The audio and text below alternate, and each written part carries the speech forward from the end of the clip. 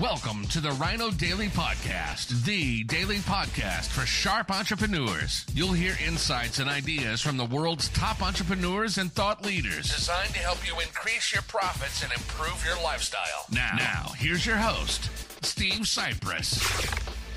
Hello, it is Sunday, fun day, July 30th, 2023. Welcome Steve to the Sipress Rhino here, Daily and Podcast, yes, the I did come daily outside podcast in for nearly the sharp hottest point of the entrepreneurs. day because kind of used to it by now. Today will mark the entire month of July, where the high temperature in Phoenix will be 110 degrees or higher, but the forecast says tomorrow nowhere near 110, a high of only 105. Now, by the way, when I share these numbers, you got to take them with a grain of salt. These are the National Weather Service or whatever's official readings taken at the Phoenix Sky Harbor Airport. Which is about the hottest place in the entire metropolitan area that you could possibly take a temperature reading. Every single other temperature reading in the entire metropolitan area is always a few degrees cooler. But we like to, I'll just say it, exaggerate. We like to promote the higher numbers because it just sounds like we're tougher and we're cooler, and not cooler in the sense of cooler in the sense of how tough we are that we can make it through such a tough summer. So, 105, 110, 112 when it's officially 117, still pretty crazy. But anyway, I am decked out head to toe in New York Mets gear today because the Mets have now officially given up on the current baseball season. The ownership has made two trades right before the trading deadline coming up in a couple of days. They traded their best reliever the other day for a prospect, and they traded one of their two future Hall of Fame starting pitchers today for another minor league prospect, both of whom, of course, by definition, may never play in the major leagues or for the New York Mets. However, they're both top prospects, so it's likely that they will someday in the future. But that means that the current season the Mets have officially given up on. Now, does that mean they're totally have no chance? No, miracles could still happen.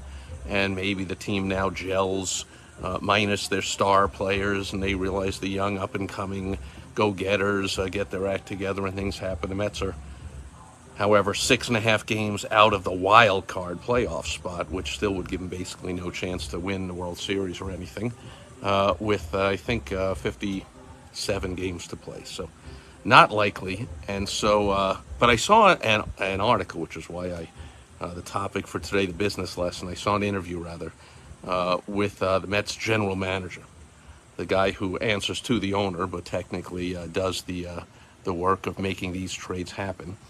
And he said, falsely stated, it's tough. We got to build we got to build the current team while also building the future team.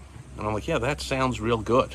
And I didn't see the entire interview, but because they cut it off on the video I watched. But I wonder if someone challenged on that. Like, clearly you are not doing what's best for the current ball club when you trade away two of their three best pitchers, or two of the four best pitchers that they have, for prospects who have no chance to play in the major leagues this season. So clearly you are giving up on this season. I mean, one of the pitchers, Max Scherzer, was traded to a first-place team in the American League, the Texas Rangers. They're going for a championship by trading away, by the way, hot prospect Luis Angel Acuna, the younger brother of the Braves superstar Ronald Acuna Jr., who is one of the top 2 or 3 baseball players in the universe right now. So the Mets are hopeful that someday they'll look back on this and say, yeah, we only had a couple months left of a superstar pitcher for a team that's going nowhere, and we got a fantastic phenom ball player that could be helping the team for years. So,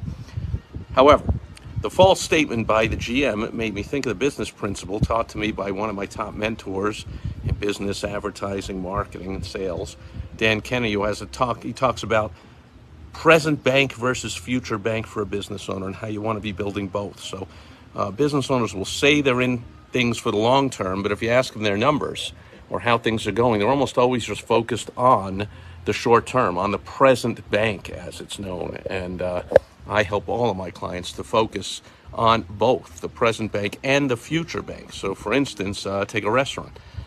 If you asked on a Saturday morning, hey, how'd you do last night? They might say, wow, it's a great night. Brought in 20 grand. It's our best Friday in 3 weeks. Year over year this. Our quarter is that way. All present bank answers. How much money came in last night, last week, last month compared to this, that.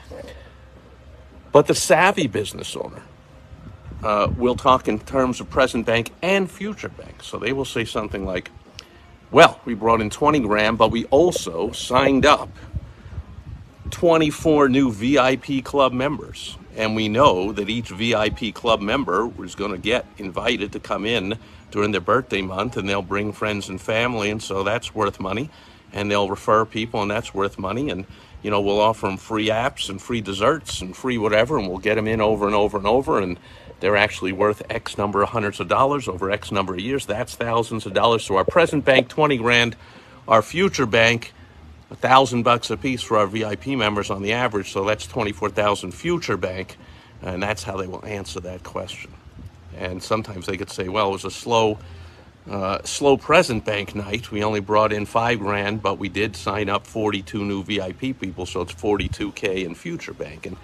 And so forth. So as a business owner, you want to talk, you want to act, and put systems into place to build both present bank and future bank, so you can do what the New York Mets general manager says he's doing, while he's not actually doing, which is looking to have a currently successful business while also paying attention to the future success of the business. Does that make sense? If it doesn't and you want some help, or even if it does and you want some help putting into use in your specific business, I can help you out if you go to www.thewowstrategy.com, and you will say wow, and your clients and customers and prospects and members and patients will say wow, your accountant will say wow, what's going on, how great is this business? www.thewowstrategy.com. That'll do it for Sunday Fun Day. I'm going to head inside before the phone officially overheats. Even though I'm under an umbrella, it is, I don't know if that affects the heat on the phone. So I'll be heading in. Thanks everyone who is here. I saw a bunch of names scroll by, but I couldn't catch them all in the glare. I will respond to any comments as always when I'm finished with the recording. Wherever you're reading this, seeing it, hearing it, thank you for being here today, and I'll catch you tomorrow. On Direct Mail Monday, I will share a piece that just hit my personal mailbox yesterday. I'll share some business lessons from that tomorrow on Direct Mail Monday. Over and out.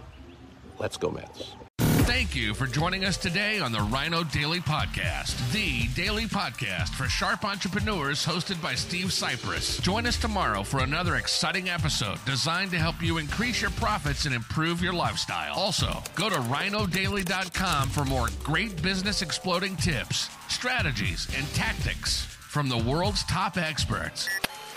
Plus, snag your free copy of Money Making Monthly magazine. Goodbye.